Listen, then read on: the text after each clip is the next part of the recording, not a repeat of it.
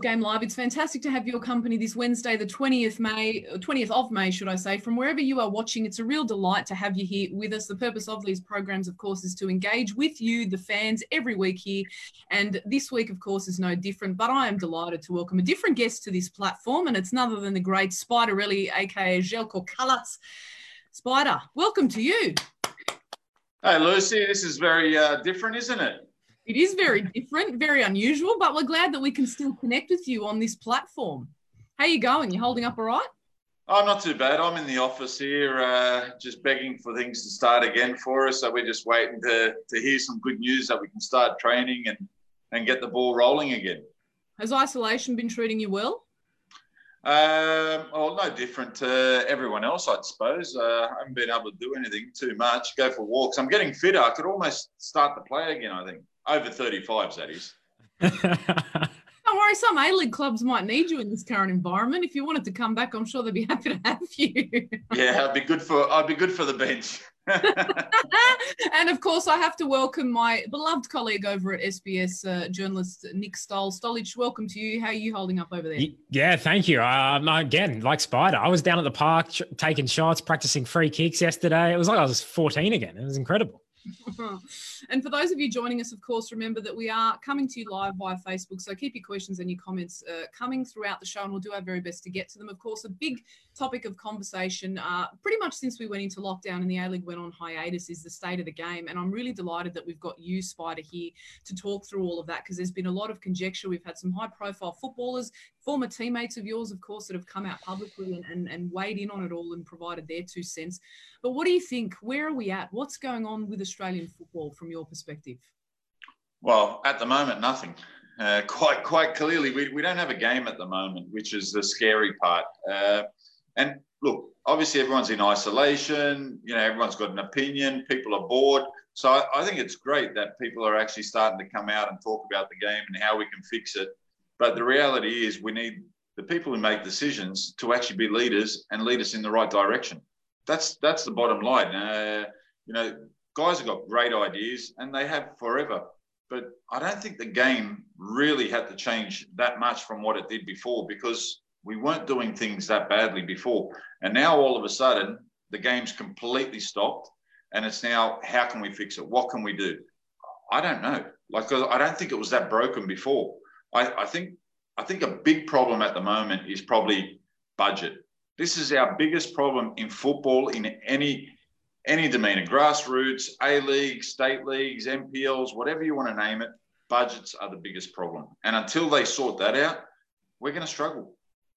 I'm curious as to why you think it wasn't as broken, because I've had so many discussions with various people from previous eras in the NSL to the current era in the A-League, and all of them have kind of reached this general consensus that we do have a lot of issues, particularly when it comes to the infrastructure of the game, the ecosystem, how it's a bottom-down, not top-down approach, the issues of the A-League and how there's waning interest in it. What did you feel we were doing well?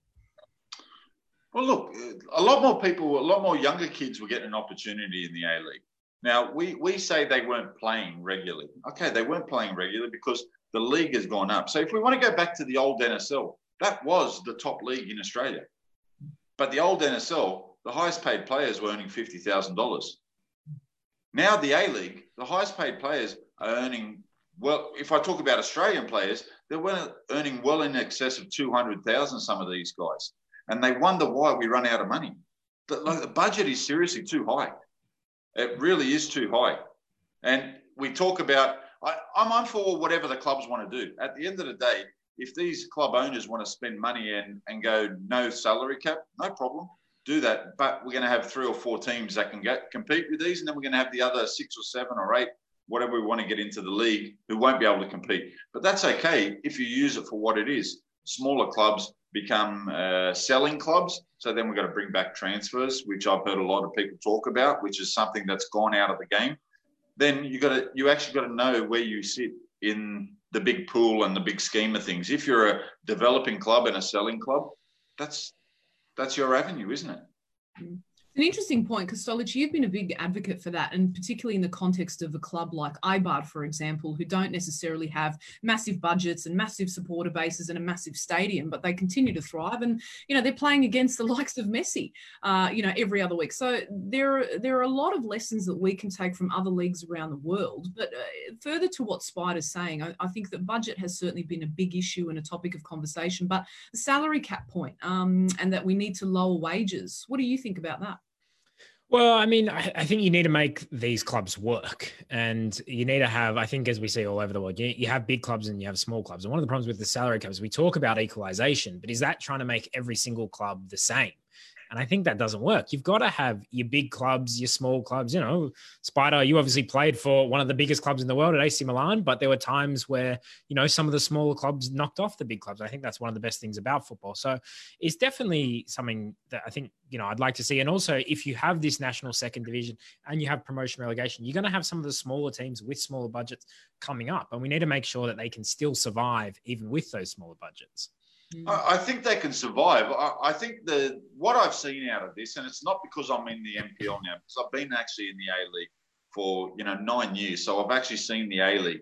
And the A-League is advanced at the NPL, but it's advanced because they train, they're full-time.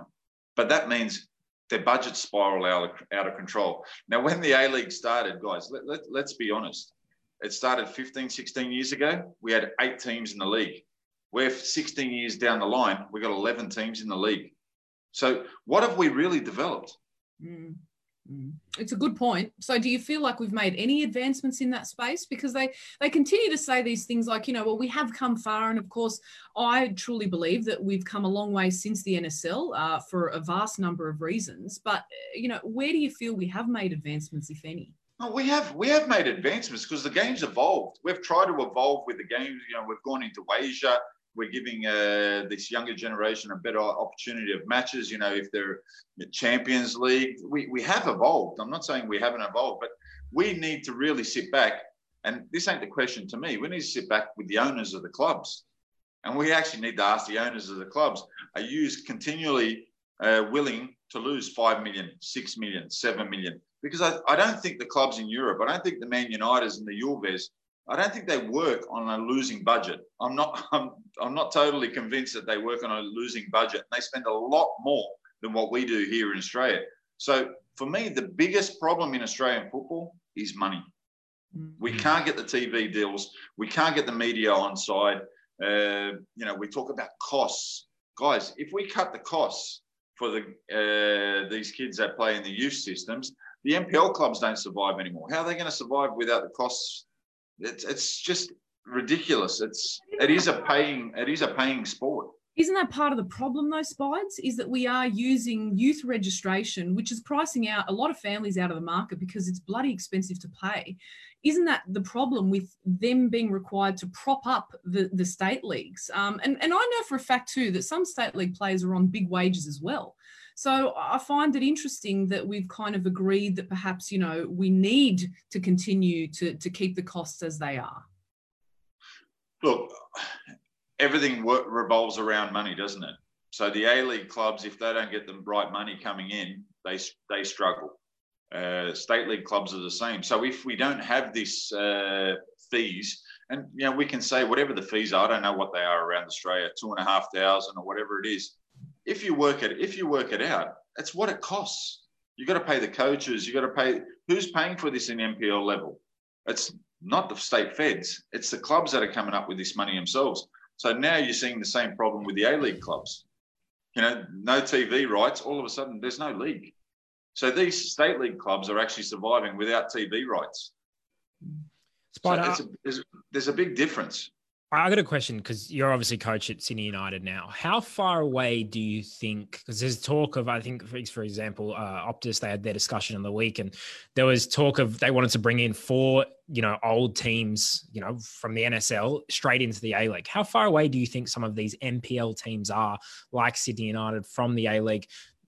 Not so much in terms of like the quality of players, but more the finances. Could they sustain jumping into the A-League? Look, that's probably another one for the people who are in business for that. But look at some of the clubs in Melbourne, in the Melbourne State League. They pay big money and they actually are sufficient. So if we look at it realistically, I think if there was some sort of like, when you get relegated from the Premier League, there's some sort of parachute money.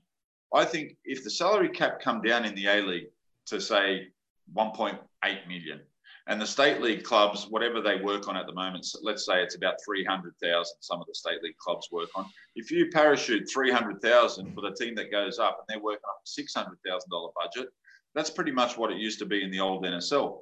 And these teams will be very competitive. Now, I'm not saying they'll win it, but they'll be competitive. It'll be better to have a promotion and relegation and some sort of competition and something for these clubs who do want to go up to thrive for. And it actually brings rivalry. And it actually gives these guys that are fighting for relegation, like, no disrespect to Central Coast. I mean, I know they've copped a bit. Everyone keeps saying the same thing. But the reality is they keep finishing last. Yeah. They finish last every year, and it's okay. Let me tell you, in world football, anywhere, don't worry about Europe, South America, Asia, anywhere, coming last is not good. But it shouldn't be good for the club. And that's the biggest problem, and why we keep agitating for a national second division and why we need promotion relegation. It's hard, Lucy. It's going to come down to budgets again. Yeah. It all comes, realistically, I think everyone's on the same page. Everyone would love the whole idea. But the people that actually put the numbers together, they say it's viable or it's not viable. I think if you drop all the salaries, it's viable, because I can only say when I was playing, I was at Sydney United, my contract was $200 and I was playing for a win bonus. And if you said someone in the A-League now, your contract's $200 and you're playing for a win bonus, they won't play. Their wages have gone up and up and up and up, but the clubs kept on bleeding. And now we've got to a complete standstill. But how many of those players are actually on those wages, though? Because we've seen PFA studies come out and information disseminated from them that suggests that some of them are on as low as 50K to 60K. So the players that you're talking about, I think that's only a small percentage of an actual squad, isn't it? The ones on 50K are the ones that were the same age as me when I was on 200 at Sydney United back when I started. So they're on a lot more money than what I was on. They've actually got it too good. That's my opinion, that they've got it too good. Now, we do want to have a professional league. We do want to have a B league. So we do want to have more kids and more players getting the opportunity to be professionals, but it's got to be viable for everyone. Now, I'm not one of the owners. Maybe Mr. Travantenko or Mr. Leder at Wanderers or the guys that run Victory and Melbourne City, they know better than me, the numbers. But let me tell you, an A-League club costs a lot of money to run. And very hard to recoup that money on just selling players. So where do you sit then on this view? And I've heard rumblings amongst the A-League owners that they're wanting to raise the number of foreigners to something ridiculous like 7 or 8. We just got to be careful doing that, because, and I'm going to look at Japan now because I think they're the number one in Asia and we should sort of follow what they're doing. They've dropped the numbers, so more of their players play. Same in Korea. They dropped the numbers, so more of the younger players play. And if you watch the K-League at the moment, which we're lucky enough that they're playing, their squads are very young. They're very young. So obviously they've worked out that financially we can't go and spend a lot of money. So they're playing a lot of young local players and they're getting the opportunity, which is fantastic as well. And if we have to do that in the A-League, so be it. If we only allowed to bring in 3 foreigners, no, we've got to understand that there's only 3 foreigners and more Australians will get an opportunity. Can I ask both of you guys? There was, so after, Optus did their thing with Aloisi and Greller and all the guys, had a big discussion. I saw a lot of talk online of, I think, A-League fans getting frustrated at so much criticism of the A-League. And there was a lot of people saying, they shouldn't be putting the league down and all these things. And these ex-players, most have never even played in the A-League. And, Spider, as a former player, what do you think about people criticising former players for voicing their opinion? And Lucy as well, I'm interested into what you think, because I don't think they were putting the game down. I think realistically they love the game. They actually want the game to get better. So, that's 6 guys on there with an opinion. And I think the more you get another 6, and then you get another 6, and you get these big, powerful owners together, and you put all that together and you can actually make it work. But I don't think they're really putting it down. And you know what? Someone's got an opinion. It doesn't mean he's trying to kill the league. It's actually his opinion of how we can make things better. So we're all sitting here and we all have an idea and we're all in isolation. We all have the solution to fix it, but yet we're still sitting in the same position. We're not going anywhere at the moment. No one knows when the restart of the season is. No one knows when the kids are going to start playing again. No one knows nothing. So I don't think they're putting it down. I'm sure they're not putting it down, because the sooner we fix the game and make it viable for everyone, the quicker everyone gets back to doing what they love doing. I couldn't agree more with that. And if I could add something further, of course, there's been talk about, okay, when are we going to restart the league? We actually sat down, myself and Foz, with James Johnson. I went to call him Craig. James Johnson and Graham Arnold in a very in-depth interview. So there's a lot of content there, guys. It goes for over an hour, and it was a very wide-ranging discussion that covered a lot of topics. We're talking women's football. We're talking national second division, when the competition's potentially going to resume. You name it. It's all in there about sponsorships, the loss of money, the ecosystem currently, and how economically viable the game is as it stands at the moment. So please do go and check it out. It's across all of our social platforms and on the website if you'd like to hear more from the CEO, because I think it's really important. We've had a lot of silence from the ivory tower at the moment when it comes to the resumption of the competition, and I have it on good authority. I did hear, and this isn't from some source that's just walking their dog down the street and overheard conversations. This is coming from people who are involved in the discussions, and what I was told was that at the moment they're at a standstill. They're lacking leadership, a clear direction from the collective, as in the owners in conjunction with FFA, about a possible resumption date. And a lot of the sticking points are that at least 2 to 3 clubs don't want to resume the competition. So we're in a real crisis situation here. James Johnson denied that, and he said, look, we've got everybody that's in agreement that they would like to restart the season, and we're about a week or 2 away from establishing a date. The problem with that is that why has this taken so damn long for us to get our act together to play? You've got state leagues that are scrambling now to resume their respective competitions because they don't want to end up in an economic crisis as well and have parents turn around and say, we're going to take our money from you and give us back our registration fees, because that could spell disaster for them. But you've got a professional competition that you've got a team based in New Zealand and teams here in the country that, okay, there are border restrictions, but why is it that you've got the NRL and the AFL and other leagues around the world in Europe, where it's a far bigger crisis concerning the pandemic, that have been able to get their act together before us?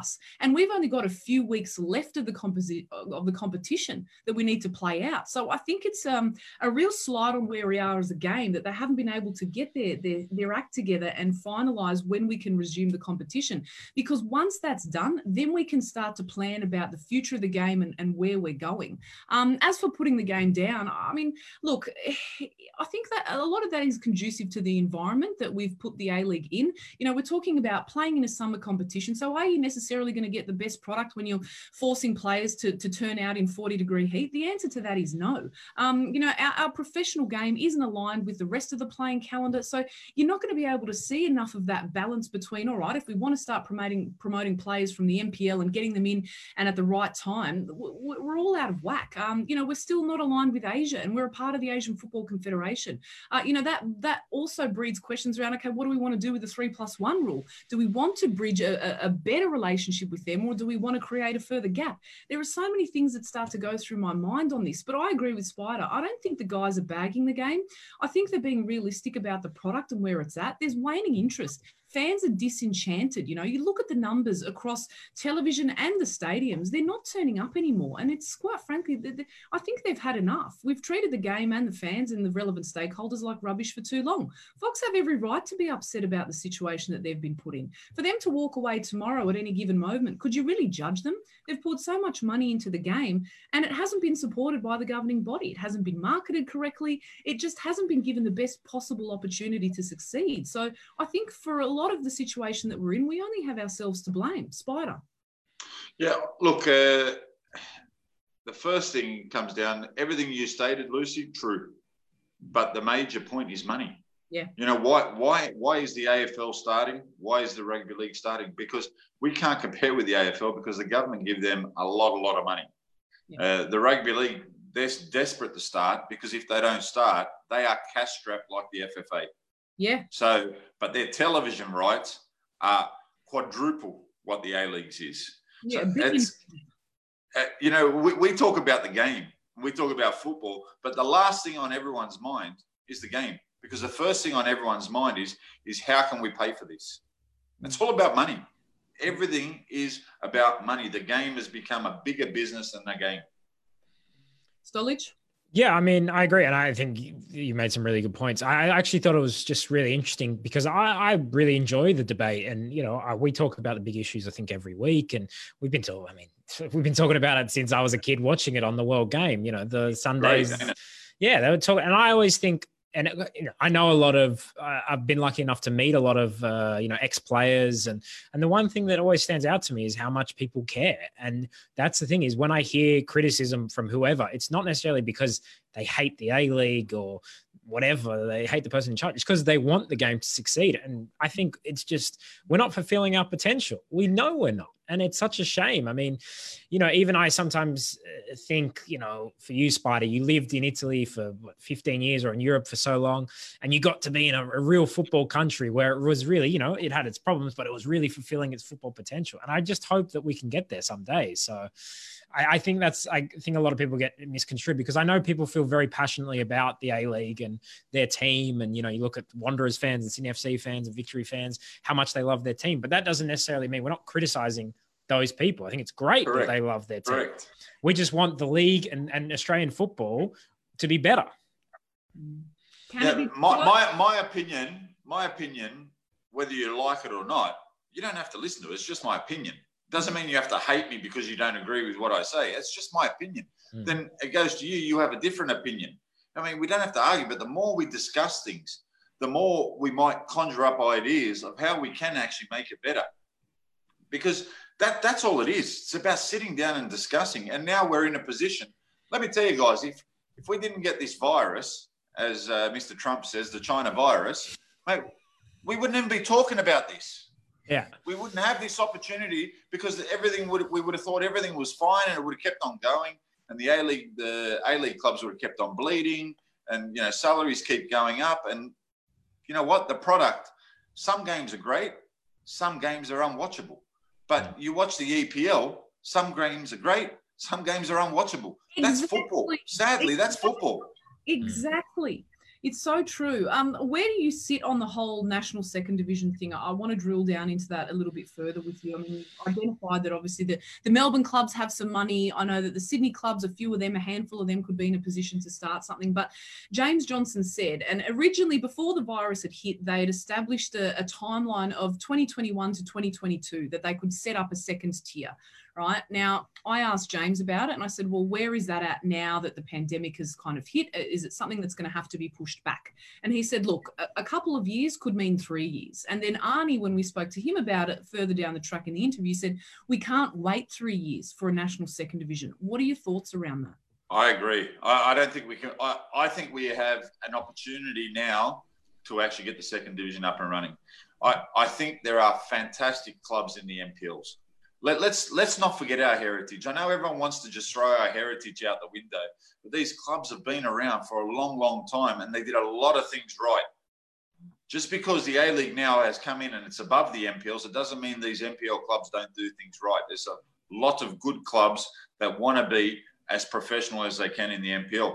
Give them the opportunity. Like you've given the A-League clubs the opportunity, give these guys the opportunity. You will soon find out which 8 or 10 clubs in Australia can be in a second tier. You'll find out very quickly. Could Sydney United be a part of it? I mean, I know that you've showed us vision before we went to air here today of the new pitch that's been relayed. It looks fantastic, and it's a club that's rich with so much history. A club, of course, that's close to my heart, your heart. The players that it's produced over the years back in the NSL era was just phenomenal. But where are they at now? Could they comfortably put their hand up and say, we're ready to compete, do you feel? I think there's Sydney United could definitely come back into the B League. You know, Marconi could definitely come into the B League. Olympic could come into the B League. Wollongong Wolves, we forget, has been a club of history that's been around for a long time. They could. Apia possibly could. They probably don't have the ground or the stadium. But in Melbourne, let me tell you, in Melbourne, there's clubs, there's new clubs that I don't even know about, like Avondale. Hume, there's the old Melbourne Knights, there's Bentley Greens, there's South Melbourne Hellas, there's Heidelberg. Come on, if we can't make a B League with these clubs, mate, we're kidding ourselves. But again, it's going to come down to budgets and what we're willing to spend. Now, I don't know. I've been sitting here thinking about all these kind of things as well. And do we do, you know, North East and West conferences and then play off in the finals to give I don't know, something like that. But unless you sit down and have these discussions, you're never going to get an outcome out of it. So we might as well sit down and talk about the game while we can. Stolich? Yeah, I agree. And I think, I think we are talking, and that's fantastic. I think a lot of people are giving their opinions, and I've really enjoyed that. I mean, it sucks that we can't watch football, but I've really enjoyed the fact that we are having these big discussions, speaking to ex-players and speaking to people within the game, out of the game, getting a wide range. But I think as well, the key is going to be who is going to compromise, who is going to give something up, because we talk about, we need unity. And I watched the interview with James Johnson yesterday, and he said a lot of the right things, and I really enjoyed his perspective. But I kept thinking, well, the state federations are never going to vote for their own demise, so we're never going to get that. And A-League clubs have to be willing to allow for promotion relegation, which it seems like a lot of times they're not willing to open it up and have teams close to them. We saw Sydney FC how much they were against Southern expansion coming in. I think you need a welcome competition, and I think but it's going to take everyone saying, listen, we're going to compromise. And it might take players as well, like you were saying, Spider, take a pay cut to drop kind of their expectations of salary. So that's the kind of thing that I'm, I guess, skeptical about. Who is going to be the group, or is everyone going to compromise? Oh, it's difficult, but you know what? For me, it just takes leadership. At the moment, it's James Johnson. He's just got to make decisions. Say, this is what we're doing. You either follow or you're out. It's pretty simple. Like, I don't think in Europe or South America the clubs dictate to the federations. They just got to have an idea, whatever that idea is. I'm sure they're listening to everyone, and they're getting as much information as they can off everyone, and they think, that's a good idea, that's a rubbish idea, that's a good idea, that's a rubbish idea. Okay, how can we put the good ideas together to make it work? And it's just got to be viable, guys. It has to be viable. The A-League grew very quickly. The other thing that I think that's been really, really good is that it shows that we don't need to play out of these big stadiums, because Sydney FC have been very successful playing out of Cogra Jubilee and Wynn Stadium. So that's another thing. They can actually cut a lot of costs. There's no need for Brisbane Roar to play out of Lang Park. They can go to Redcliffe and play out of that stadium, and it's fantastic. You get 10,000 people, jam-packed. It's a great atmosphere. Luce, what was your biggest takeaway from the Johnson interview yesterday? Oh, there was a lot to take away. I mean, I think that it's a baptism by fire for James Johnson. I mean, I wrote a blog that's going to be up shortly about sort of my reaction to it. But, he's been thrust into a really unenviable position. He's come into a game that's obviously in desperate need of reform. We've got to look at all layers and all facets of the game and think about ways to be better operators and more efficient when it comes to costs and all of those things that you've mentioned there too, Spider, about stadiums, etc. From my understanding, and you can't quote me on it, it is only alleged, but I have heard that Fox Sports in their contract had stipulated that they didn't want boutique stadiums to be a part of, the competition. So again, don't quote me on it. It's just a rumor that I heard. But these are the sorts of things that we've got to consider. It's not just a matter of getting James Johnson up there and saying, right, all this needs to change and let's make it happen. You've got a governing body that effectively has been answering to member federations. And I asked James Johnson about that. And he said, look, if the question is, are we going to abolish member federations? The answer to that is no. But he followed up with saying that, yes, I agree that they need to be, and I'm paraphrasing this part, they need to be better efficient, and we can improve operating measures in and around the relationship with them. But it's this bottom-up approach, So are we ever going to be able to see a CEO that's going to affect great change in their position? No. But then the thing that I disagree with is, like with David Gallop, whether you preferred him in that position or not, they become the scapegoat for all of the competition and all of football's failures. So we all pointed the finger at David Gallop and said, you're hopeless, you've got to get out, you've done nothing for the game, all these desires to make football the number one sport in the country has failed. But, was he really put in an environment that was conducive to helping him make those dreams happen? I don't think he was, because as a lot of people that I've spoken to have said, he was working to an autocratic leader and a lowy era that basically operated on their own timeline and their own schedule of how they wanted things to run and what they believed was in the best interests of the game. So I think that for too long, the game has been servicing the governing body, whereas now we need a governing body that's actually servicing the game. And Johnson had a lot of good things to say and a lot of positive things to say, but at the end of the day, we'll judge his success on time, and it will be measured by whether or not the things that he's outlined he wants to do are actually achieved. He wants us to all be unified and to all be together on this. He's in fact encouraging more robust debate around the game, which is really good, because I think to have these constructive discussions, whether it's here at SBS, at Optus, at Fox, wherever it may be, is really important at a time like this. So, I love what he's saying, but let's just wait and see what eventuates, because he's, like I said, been thrust into a really challenging environment where now, once the pandemic has hit, he has to try and solve all of the game's economic problems. And that goes back to what you're saying, Spider.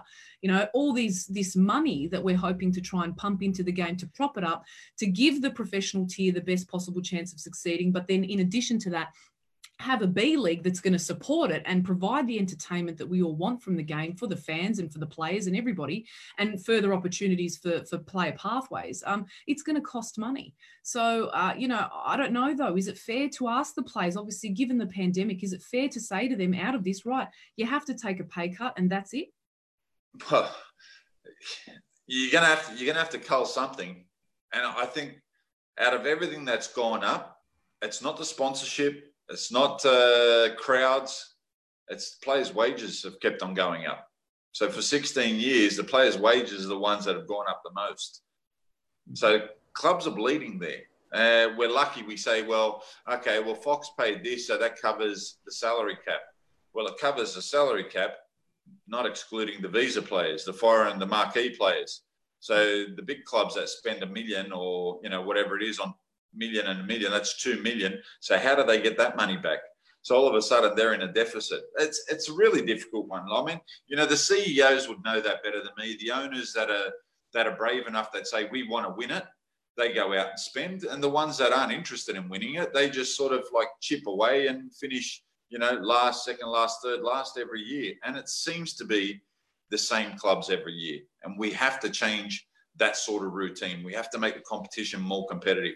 What was the thing that actually really excited everyone? That was a new thing that was brought into it. The FFA Cup. That brought excitement. So now, during this pandemic, we have to do something that's going to bring excitement back to the game. And further to that, I think the introduction of the Wanderers was fantastic. We're here in that was Sydney. The saviour of the A-League at that time. Yeah. I think that carried on. And I think one of the reasons was because it really did create a rivalry that we didn't have here in Sydney between West and East. And I thought that was fantastic. And I think that's what promotion relegation can do as well. And the introduction of these second division clubs, because then suddenly you've got more rivalries. You've got Sydney United v Western Sydney, and you've got, Sydney FC v Sutherland, and all these type of rivalries that could exist. But I always think the more competition, the better we're going to be. The more, the cream's going to rise to the top in terms of coaches, players. We're going to see players and coaches come from the second division who we didn't know and then do really well. We've lost Spider there for just a moment. We're hoping. Yeah. I've got a phone call. It'll finish in a sec. My son's calling me. He's a busy man. Maybe it's the FFA asking to give you a job. Yeah, exactly. My son's calling me to find out what's happening for today. Get back to I agree. I think it's a must, and I think the brain's trust around it. I think everyone's on the same page. It's just about I think what happens in football in Australia, and again, too many egos and self-interest. And what we can say, what's Spider talking about? Rubbish, this and that. Mate, we've been in the game for a long time. The egos in this country are ridiculous, and they don't actually help the game to go forward. Someone just has to stamp down the authority and just say, mate, this is what's happening. If your club wants to be a part of it, this is what you have to do. It's as simple as that. And the clubs, the clubs have to buy in. And they want direction. The clubs want direction, because I think the NPL, I think from A-League to NPL 1, 2, 3 can all be successful because everyone has their own pool that they play in. And that's important. You can't tell me that a club in NPL4 thinks they can compete with a club at the A-League level. They can't. But they can say, well, we're going to produce players to get to that A-League level. What are your thoughts around calendar alignment and how sort of out of whack that is? Yeah, look, I'm all for going January to December, joining the Asian calendar. A lot of people are saying, well, we've got to compete against rugby league and AFL. We've competed our whole life against them. So that's, what's another thing? The only thing I think it's not so bad for the NPL teams because they all have their own grounds. A little bit difficult for the A-League clubs. But I think if you put your heads together, I think Sydney FC showed that it can work. Spread the love. Play at Jubilee, play at Wynn Stadium, play at Leichhardt. Melbourne have got great facilities. Adelaide don't have a problem because they got Hindmarsh. Perth, I don't think have a problem. Brisbane, I don't think will have a problem because they got Redcliffe, and I'm sure they got other stadiums, boutique stadiums like that. So I don't really think that's a problem. And if we're getting those kind of stadiums and we're getting 10,000 to a game to watch games, and we get the right broadcaster, I think it's time SBS maybe decide they want to be a part of football again and jump back on. Would be fantastic. But you take away opinions. So when SBS decided to drop out of football, there was only one opinion. It was Fox. That's not football, because football is about umpteen opinions. It's about umpteen systems. What's right, what's wrong. That's only an opinion. But I think we've got to have more vocal points and more discussions about it. It's a good point, and I will defend my organisation if I can for just a moment. We never decided to drop out of football. We were thrown into that scenario because of what you're saying, Spider, and it's money. And the irony is that back in... That's a shock. That's a shock. It all comes back. It all comes back to one thing. Yeah, money. It always does. And frankly, so we need to create Moneyball, Lucy. Yeah, Moneyball would be nice if only it worked in football. But when I spoke to Frank Farina the other week, he said the same thing. He said, I want to talk about something left of field. And now when you think about it, it's not that left of field. You're saying the same thing. And whenever we have these chats about the state of the game, it all funnels back to money. And he said the biggest issue that we have is money, finances, that we're not able to support the lofty ambitions that we do have around the game. What are your sentiments, Stolich, around the overall future of Australian football? I know it's difficult to forecast where we're going to land in, a few months' time to 6 months' time to even a year. But what are your sentiments around it all? I think short term, we could be in for a bit of pain. And whether, that seems like whether it's broadcast rights, players' salaries dropping, it could be a lot of confusion, whether even all these clubs survive. I mean, I remember James Johnson in an interview kind of recently said he wasn't sure that every single club will survive this period. We know MacArthur's coming in, but we haven't really seen too much from them, how well they'll go. So short term could be a problem, but long term, you've got to have a bit of hope. You've got to have a bit of hope that, like you guys are saying, that we're having the right debates and that eventually people will work it out. If there is the will there, if there is the desire for us to have a second division promotion relegation, move to winter and make it all work, then surely eventually we've got to be able to work it out. I mean, I couldn't bear going my whole life and we're still having these debates when I'm 60, coming in. But you will. But that's the beauty of football. You will have these debates constantly. But the same debate, Spider, that's the problem. We're still after 30 years talking about people with self-interest dictating terms for the game. We're still talking about money being a problem and not being able to have a model that doesn't rely solely on a broadcaster or any other revenue streams. That seems to be... Well, Lucy, we again, I'm not going back. I don't want to keep talking about the old NSL, but the old NSL survived on what? Sponsors, crowds. That's what they survived on. And they're still around. Those clubs are still around. But and we actually collapsed in the end. It still collapsed. 2004 was the end of it. You had barely 5,000 fans turning up to a game. That was the I get it, but that's a second tier. Now we're going through the same thing. Our problem here, it's simple, guys. It's never going to change. Money, budgets. That's the problem with Australian football. We have to know where we stand in world football. Our governing body is broke. FFA's broke. Yeah. So they get money from Fox that's supposed to filter out to the clubs. How are the clubs supposed to survive if they don't receive this money? Well, that money still hasn't filtered through to them, and that's the biggest problem. You know, we're sort of well, so what are we talking about the game for? We might as well talk about economics. We might as well talk about other stuff, because when we're talking about everything bar the game.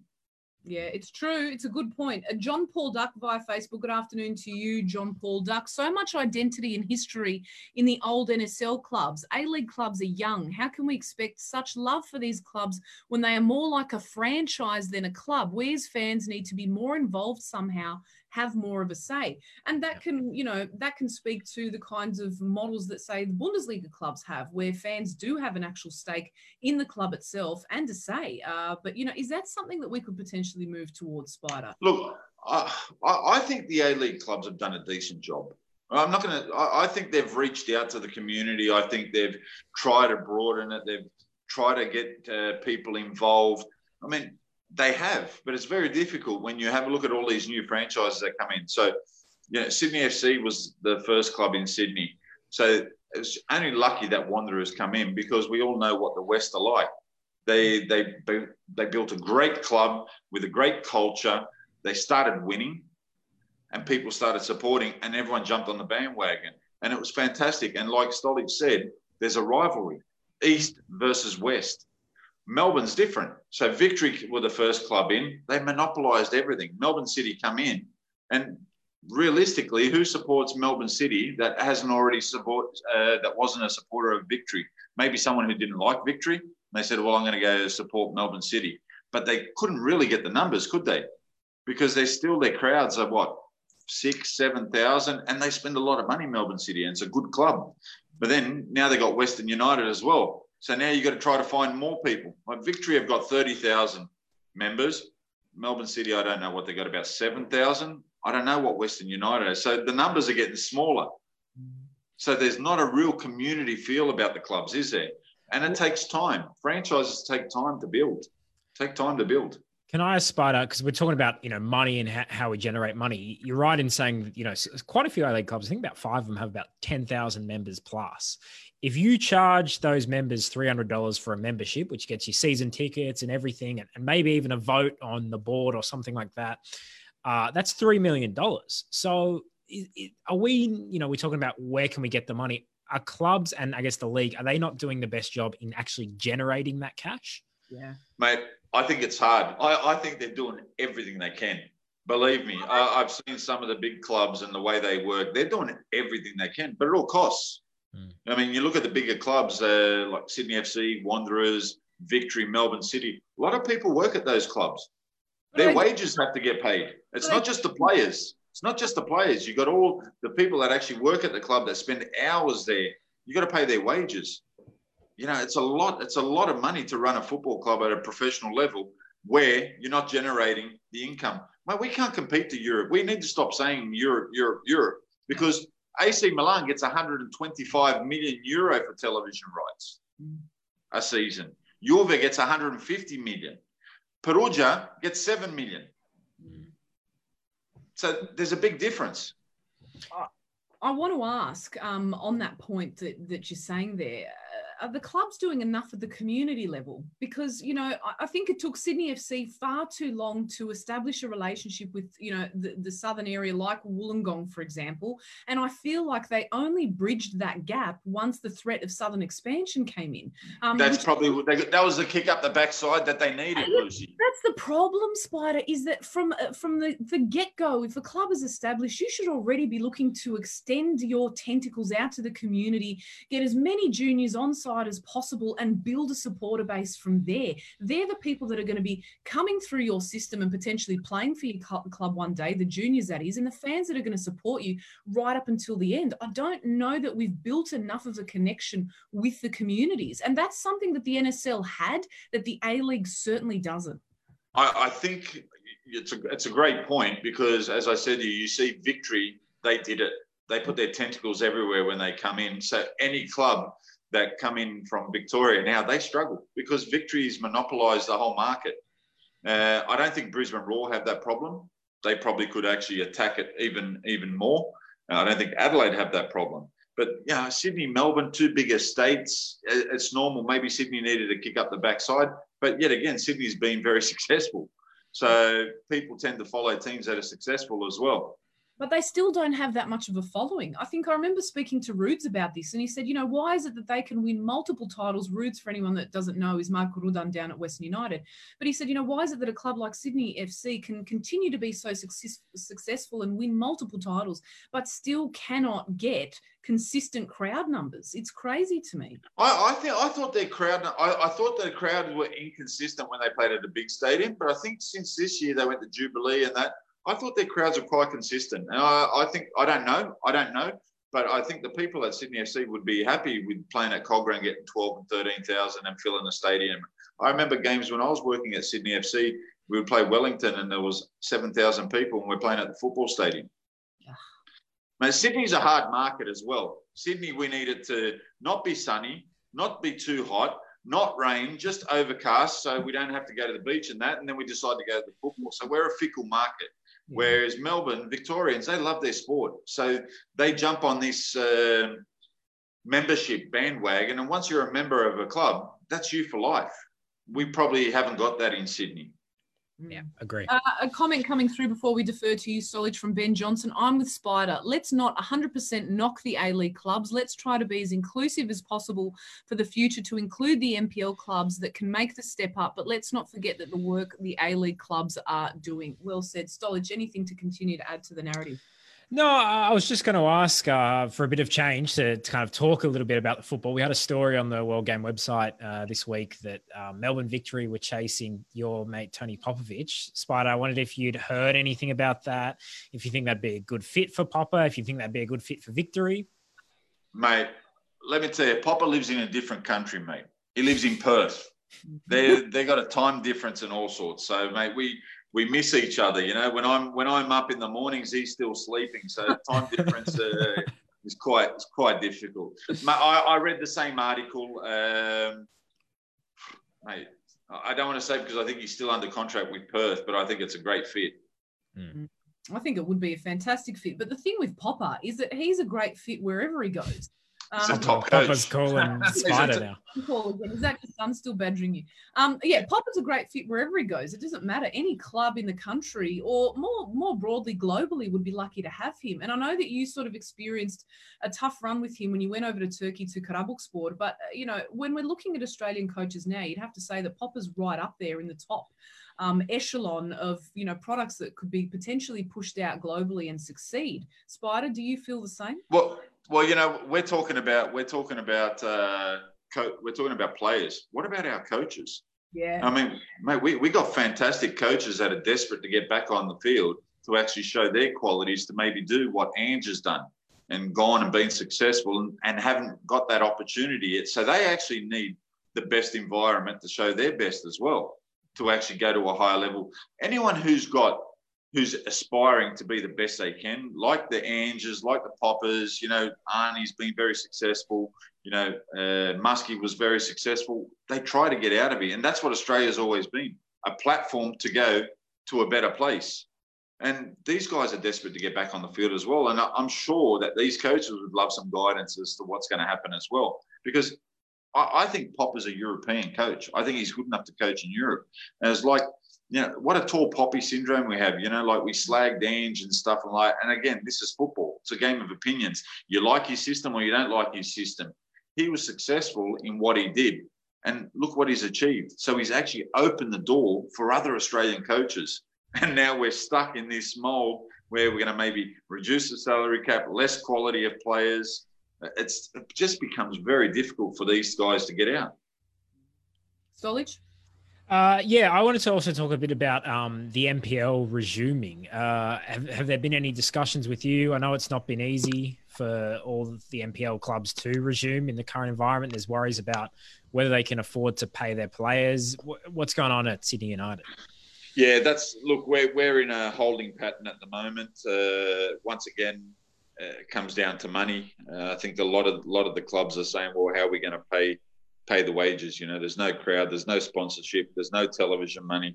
So this is a problem. I think they're trying to put their heads together to come up with a solution.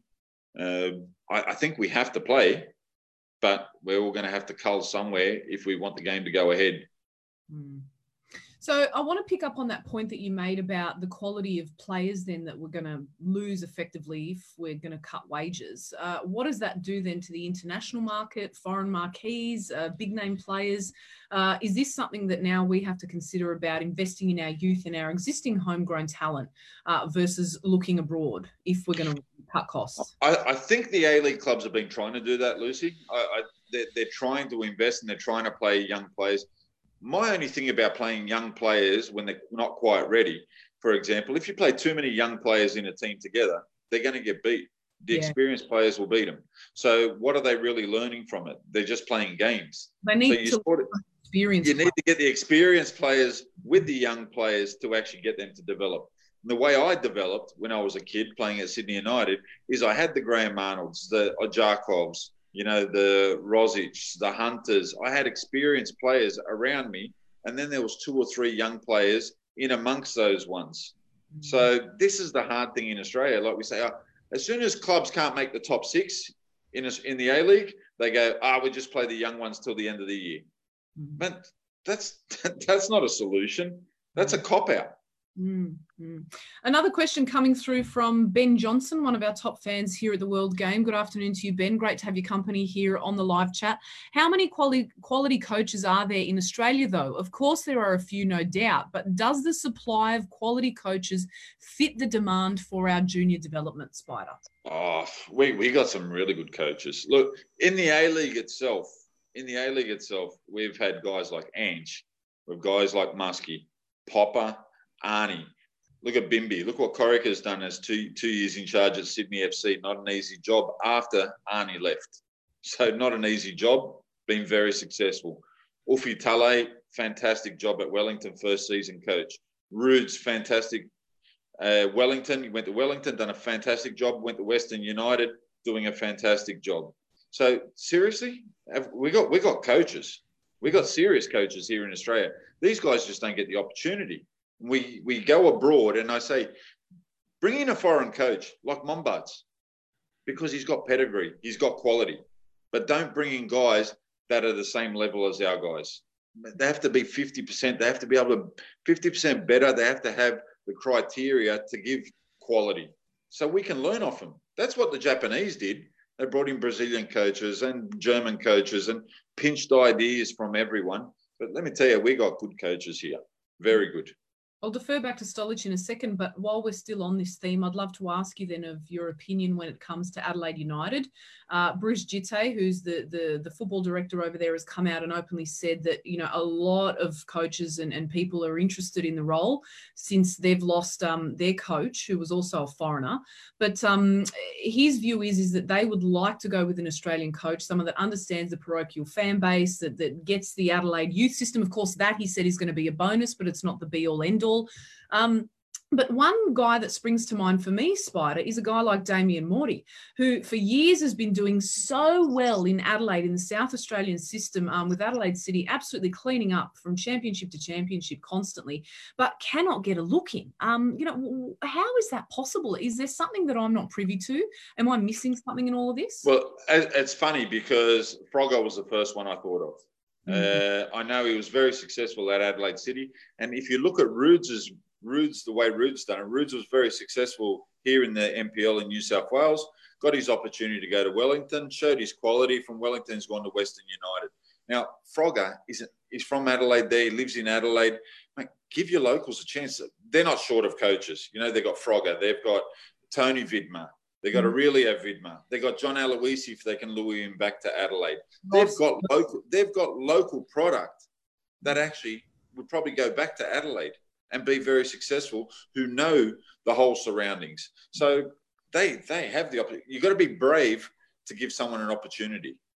That's the bottom line. I mean, Wellington were very brave in giving Ufi Tale the opportunity, and they probably learned from that because they gave Roods the opportunity and said, wow, let's give another young coach another opportunity. And now they've done it to Ufi. Now they've created 2 coaches in 2 years. And they're a New Zealand-based club. Yeah, sorry, I forgot about that. Yeah, it's hilarious. It's hilarious. Stolich, anything to add to that? No, I agree completely. And I think it's been such a wonderful thing to see also the different styles that a lot of these guys bring, the different styles that Rudes brings. That's, I think, kind of the difference is that a lot of these young Australian coaches are bringing distinctive styles and different, but, Ange, he had a clear style. Pop has a clear style, even Muskie. So I think it's very interesting. What I wanted to ask, Spider, is have you been watching that Michael Jordan documentary on Netflix? Have you seen it? Brilliant, ain't it? Yeah. Well, I wanted to ask you, you see in that documentary how kind of focused Jordan was and how competitive he was on winning. In your experience as a player, who was someone that you played with that had that just absolute killer instinct, desire to win? Yeah. Gattuso was like that. He was just like, mate, he hated to lose. But, guys like Maldini and Costa Curta, that was so inbred in them. Like, even times just sitting on the bus driving to the match and, we'd be giggling and laughing and, Maldo or Costa Curta will turn around and give you the eyes as to say, hey, concentrate on the match. Don't worry about laughing. These guys, that was inbred in them. And that's maybe something that we've taken away from development here as well, because we say, it's about playing. It's about participating. No, it's about winning, my friend. It's about winning. So how do you instill that culture now? Because I think that largely the situation that we're in is down to the more modern era of parenting. And you would know this, Spider, as well. I mean, it's a disaster, ain't it? Growing up in a Croatian household, I remember I had no ambitions to be a footballer, but when I played, at school or played indoor games, my dad had come and tear me a new one. And I had no intentions of, having a professional career. But that was the environment that we grew up in. Whereas now we've moved towards that. Everyone gets a participation medal. We've got to congratulate everyone on their efforts, and we shy away from being too hard on the kids. What's your view, and how much of a role the parents have to play in the players that we're producing at the moment? Yeah, look, the parents we play a major role in the way our kids are brought up, and I just think it's society in general, Lucy. I mean, you can't get away from it. Phones and social media and all this rubbish. They're all over it. We didn't have that. If you played bad, you got to be told you played bad. You can't actually sugarcoat things. And I think a lot of things these days, kids are sugarcoated. Little Johnny was the best on the ground, and like, you look at it and say, mate, what game did you watch? But people have gone away from that. Look, I get it. Society's changed. You got to be careful what you say, how you say things. HR's in the house, so HR plays a big part in what you can say. So look, it's a complete different world to what we're brought up with. I like old school. I'm evolving slowly with the new modern day world, but I still think you can bring in the old and new together and be successful. A couple of more questions before we let you go, Stolic. Yes, but I just wanted to talk about as well in that documentary. One of the things I thought was really interesting was the way that the coach, Phil Jackson, dealt with all the players, the different ways that he motivated the players. And, he had the superstar Jordan, but then he had these role players like Steve Kerr. I wanted to know, did it remind you of the way Ancelotti was at AC Milan? Because I felt like there was a bit of a similar attitude. Yeah, it's so true. Just to watch these great managers and, obviously a different sport, but great managers. When you hear players and the way they praise the manager that they're playing for the reasons, like Rodman, like the way he said, but Phil Jackson, he respects me as a person. He doesn't judge me. So, that actually makes that player play even harder for that person. Jordan they all respected him. For me, one of the best things about that whole show was when Rodman said he needed 48 hours off, because his head was going to go, needed 48 hours. They all knew he wasn't coming back in 48 hours. They all knew that, but they let him go because it was the best thing for the team. And even better was that his teammate had to fly to Vegas to pull him out to go to training, and Rodman turns up to training in his flip-flops. Man, that's gold. Could you imagine doing that in this modern day environment? There'd be none of that. Can I ask if Jordan was like Maldini and you got Phil Jackson was like Ancelotti, did you have any teammates who were like Dennis Rodman? Look, Gattuso would be the closest one, but he wouldn't go MIA like that. Not at that level. I just that was gold. 48 hours off, and they all knew he wasn't coming back in 48 hours. No, I didn't have any that went MIA like that. Mm. As we look to wrap up, of course, I'm conscious of the time, Spider, and you've been so generous with it today. I'd love to ask you personally sort of what your ambitions are, because we talk about a lot of the great coaches, and you've been involved and were involved in the A-League environment where, you know, players that had worked under you said that you were one of the top goalkeeper coaches going around and you're such an asset to us. But what are your ambitions? What are you hoping to achieve long term? Is coaching something that you're considering really exploring at this point in time? Well, yeah. Look, before we stopped, Lucy, I got to say I was loving this job at Sydney United. To actually be head coach, it was, you know, something that I didn't think I wanted to do, and that was probably because I worked under guys like Popper and Arnie, and they gave me great direction, and I was happy to just sit back and let them lead. But now that I've actually taken over as head coach, I'm loving it, and I'm really thriving at the opportunity to get back on the field and just see whether I enjoy it and continue to enjoy it. And if I continue to enjoy it, I'll keep exploring other options. But at the moment, I just want to get back on the field and play some football. I think so does everybody at this point in time. Spider, it's been a real delight to have you. Every guest that we get on the show, I always finish off by asking them this question, which you have to fill in the blanks for. The future of Australian football looks like what? Green and gold. All right, green and gold. Let's wrap it up then. Green for money. Green for money. Yeah. Oh, mate, yeah. Green and gold for some money. And that's been a big takeaway from today's discussion, Spider. Always great to have your views here on the show with us. You're a great friend to SBS and a great friend to football. We hope that isolation is treating you well and that we can get back on the park soon and see Sydney United playing some top quality games. Thanks, guys. Take care. Thank you. And thanks to everyone watching today. Thank you so much for your company as well. It's been a robust debate as always, and we here are thrilled that you've been a part of it. For any stories that we have discussed, of course, you can head to the website for a range of opinions that we've got doing the rounds from some of our most prominent contributors across the World Game website. We've also got that full interview with James Johnson and Graham Arnold doing the rounds as well, so you can head to any of our social media platforms or the website for that info. It's been a joy to have you, but in the meantime, on behalf of myself and Stolich, thanks so much for your company. We are here every Wednesday from 1 p.m. Australian Eastern Standard Time. So for now, it's goodbye, and we'll see you again next week. Ciao.